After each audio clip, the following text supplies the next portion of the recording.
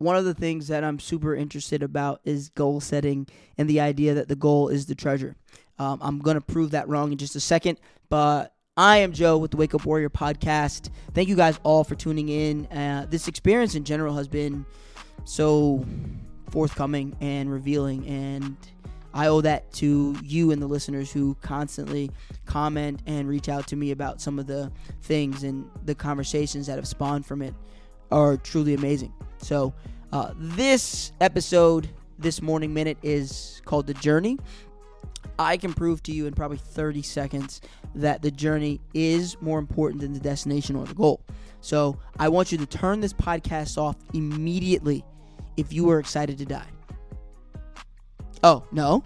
That's interesting, right? Because that is the destination that we are all going to eventually end up at, and no one is excited to get there. We don't even congratulate, like, oh my goodness, that was an amazing death, unless you're like Evel Knievel or something, right? No, what we do is look at their life and talk about how amazing that they lived. It's the same thing with goals and the actions that it takes to get there.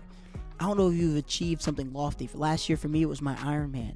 And the actual day of the race, it was great, but honestly unfulfilling when I look at everything it took to get there.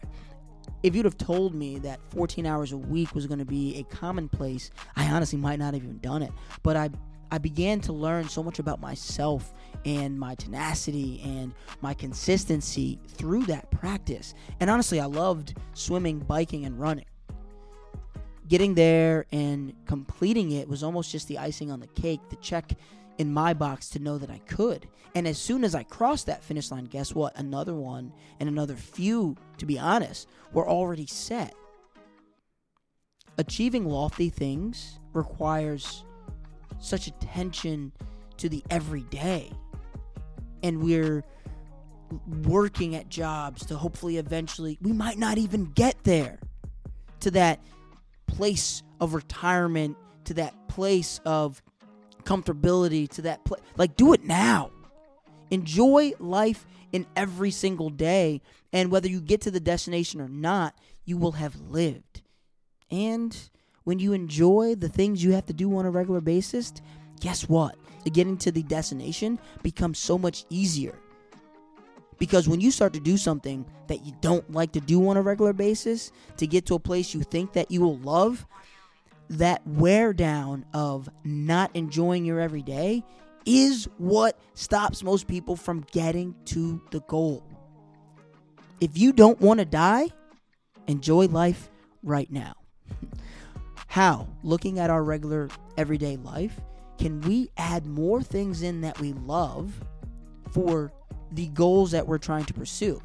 And if we can't, are those things that we should be headed after? Take care and be well.